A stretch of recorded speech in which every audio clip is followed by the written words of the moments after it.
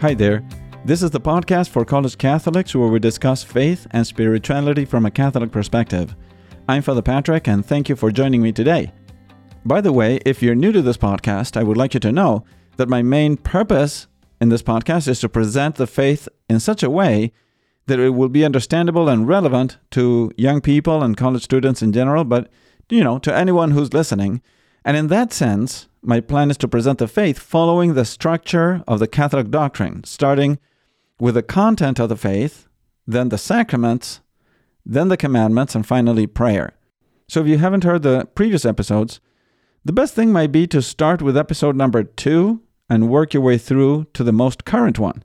The reason being that I have made a presentation of all the truths of faith starting from the most fundamental ones and then working my way through all the truths of faith so that you can establish a solid foundation for your faith. So today we will be talking about the sacrament of confirmation and why it is important for all of us to receive it. Now, one of the most surprising transformations that we read in the New Testament is that of the apostles before and after Pentecost. You can read what happened in the Acts of the Apostles, chapter 2, verses 1 through 42. When Jesus called them, they were simple men, some of them quite ignorant of the things of God, concerned many times about worldly things, sometimes even greedy for power and money. And after embracing their faith, even before Pentecost, they were worried and afraid about being persecuted and about suffering for their faith in God. In fact, after the resurrection of Christ, we read that they were together in the cenacle in Jerusalem, careful to keep the doors locked for fear of the Jews. Now, after the coming of the Holy Spirit in Pentecost, they became less afraid to speak out, bolder in stating their faith in Christ, and more knowledgeable and able to transmit their faith with clarity and conviction.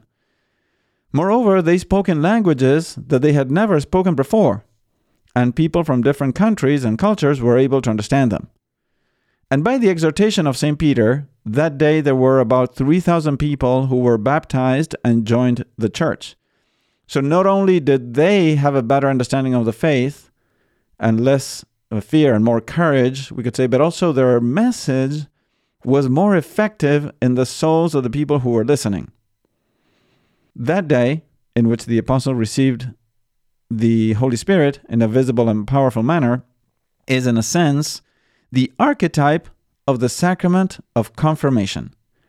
We could say that the Holy Spirit, which they received in a powerful and visible manner, we also receive in an effective way through confirmation. In the case of the apostles, it was very evident and clear, and most people have heard about that event described in the New Testament. But the reality is that something similar happens in the life of every Christian that is confirmed, although it doesn't happen in such a manifest and extraordinary way. However, in some saints, that effect was more visible. For example, we have the case of Saint Catherine of Siena. She was a young woman born in Siena in 1347.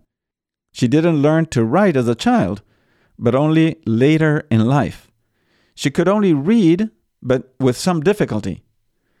However, thanks to the action of the Holy Spirit received through confirmation, she, who could barely know how to write and read, was able to write many letters later in life to important dignitaries of the world.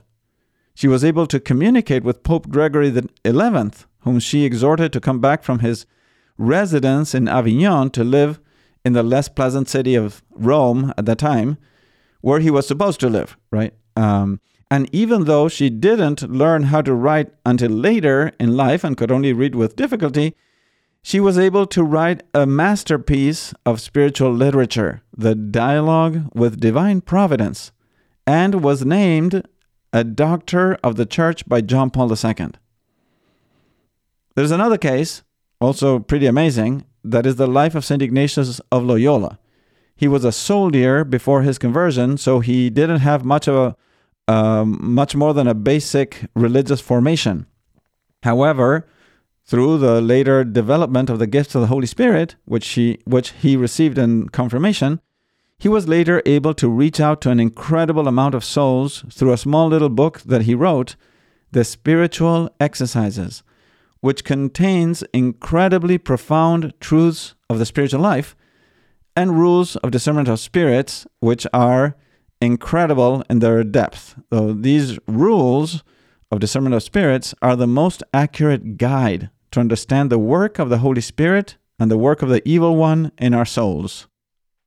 And these rules have since never been superseded in their spiritual depth and in their clarity. So one of the amazing things that these rules have is the clarity and simplicity of the principles to understand the work of the Holy Spirit and the evil one in the soul, which is very deep and very complex, right? So it's clear that cannot be just the effect of his studies in life. And there was nothing in his previous human qualities nor in his theological studies that would have rationally explained the depth of that spiritual doctrine, except for the work of the Holy Spirit in his soul. So there we have two of many other examples in the history of the church where the Holy Spirit clearly produced great effects of holiness and of truth in the lives of many people, right?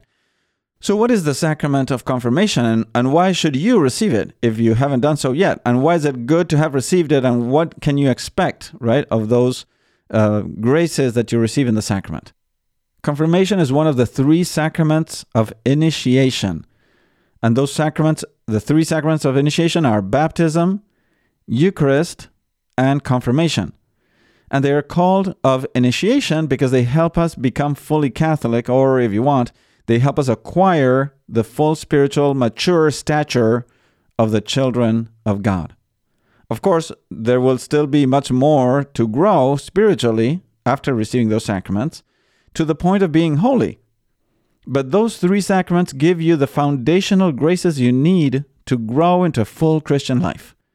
In that sense, the Catechism, number 1285, about the sacrament of confirmation, says that the reception of the sacrament of confirmation is necessary for the completion of baptismal grace, right? So it seems that the sacrament of baptism gives you many graces, but they are completed, they are perfected by the sacrament of confirmation. So our Lord wants to pour out his Holy Spirit on you, and he does this primarily through baptism. There we're cleansed of original sin, and sanctifying grace is given to us, and all the organism, we could say, of the spiritual life is poured out on us. But through the sacrament of confirmation, the Holy Spirit and all his gifts are given to you in a greater abundance, in such a way that the Church says that baptism is completed through the sacrament of confirmation.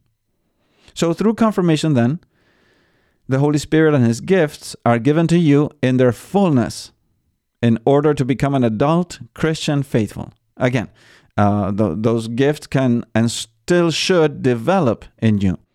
And that is the process of our sanctification. But as far as the gifts and the infused virtues, they are given in their fullness in the sacrament of confirmation. A common comparison that is given is to say that just as in your natural life, around the age of 19 or 20 or 21, you become adult with a more independent use of judgment and hopefully able to make more mature, responsible decisions, so too in the spiritual life, the sacrament of confirmation gives you a kind of adulthood in the Christian life. Adulthood in the Christian life through the sacrament of confirmation. So this doesn't mean that you're immediately able to do perfect choices without possibly committing mistakes. But it means that you have received all the basic spiritual tools to grow in virtue and holiness. There are no further gifts, no further infused virtues without which you couldn't be holy Christian faithful that are given beyond the sacrament of confirmation. Right? So in the sacrament of confirmation, you receive the whole package, we could say. So let us look at the sacrament itself, how it is administered, and what are its parts, like its form and its matter. So in the past, centuries ago, the sacrament of confirmation was administered together with the sacrament of baptism. And this is still done in some of the Catholic Eastern rites. However, with time, because it was difficult for the bishop to go to so many distant places where the Christians were, it was allowed to separate both sacraments, allowing priests or deacons to celebrate baptism and reserving the celebration of confirmation to the local bishops. So, the ordinary minister of the sacrament is the local diocesan bishop, who can occasionally delegate his responsibility to a priest, right? So the usual celebrant of the sacrament is the bishop, but occasionally, in extraordinary situations, a local priest can be given the delegation to celebrate the sacrament of confirmation.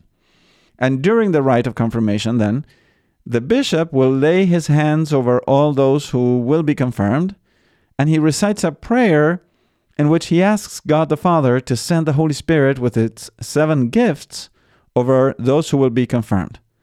Part of that prayer reads this way: "Send your Holy Spirit upon them to be their helper and guide. Give them the spirit of wisdom and understanding, the spirit of right judgment and courage, the spirit of knowledge and reverence." So that's just a part of the prayer. It's a longer prayer. I'm not going to read it all, but that's the essence of it. Now, the essential elements of the sacrament are the following. Every sacrament, as you know, has a form and a matter. In this case, the matter is the holy chrism, which is olive oil mixed with perfume, which is consecrated by the bishop during the Chrism Mass, which is that Mass that typically is celebrated on Holy Thursday at some point during the day. The form of the sacrament is the following.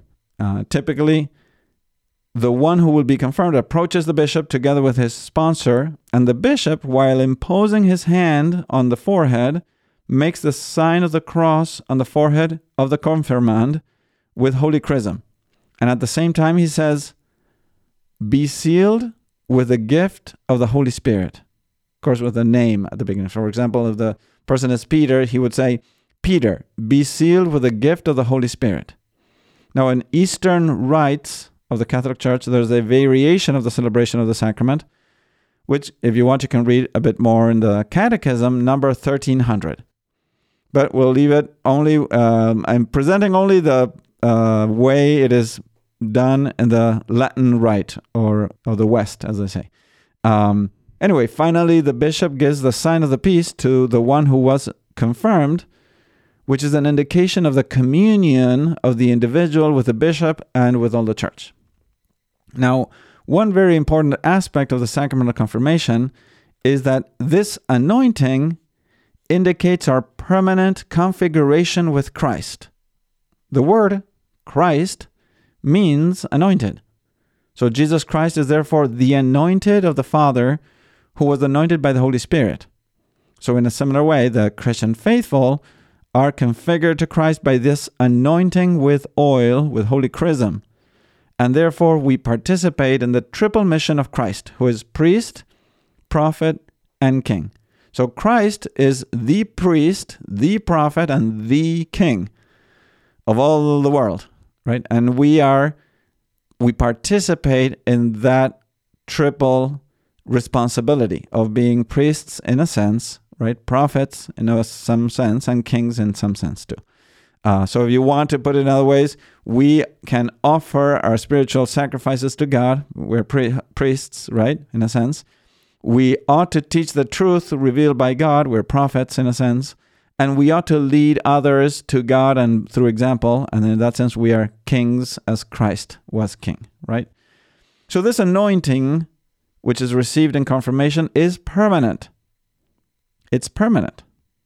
And that means that it will never be eliminated or deleted, because it sets a seal on the soul, a permanent seal or permanent mark, which indicates that we are and will always be fully Catholic, fully Christian, fully members of Christ. This seal or mark is called character, right? Christian character. It's that seal. And no one or nothing will ever remove that seal set by Christ on our soul, regardless of what we do and where we end, heaven or hell or purgatory, right? We will always be Catholic, and this seal, this character will be visible. We will be identified as fully Catholics. So this is that indelible character received through the sacrament of confirmation that makes you a true soldier of Christ, a full member of the mystical body of Christ, which is the church, a member of Jesus Christ, a disciple of our Lord. So in the next episode, we will talk a little bit more about the effects of the sacrament of confirmation and how we receive the gifts of the Holy Spirit in full measure. So that's for next episode. So by the way, I would like to invite you to a young adult conference that we do every year called Enkindle. This year will be held from September 23rd to the 25th in Brooklyn, Michigan. And this year's topic will be Jesus Christ, his incarnation, and how he is our Redeemer and role model. So the title will be Ecce Homo, which means behold the man. Ecce Homo, know Christ, know yourself. So for more information and registration, you can either Google Enkindle Young Adult Conference Miles Christi, or easier, check the link in the description below. And if you'd like to get a $20 discount when you register, you can use the promo code available in the description below as well. So thanks for listening. May God bless you, and we will see you next time.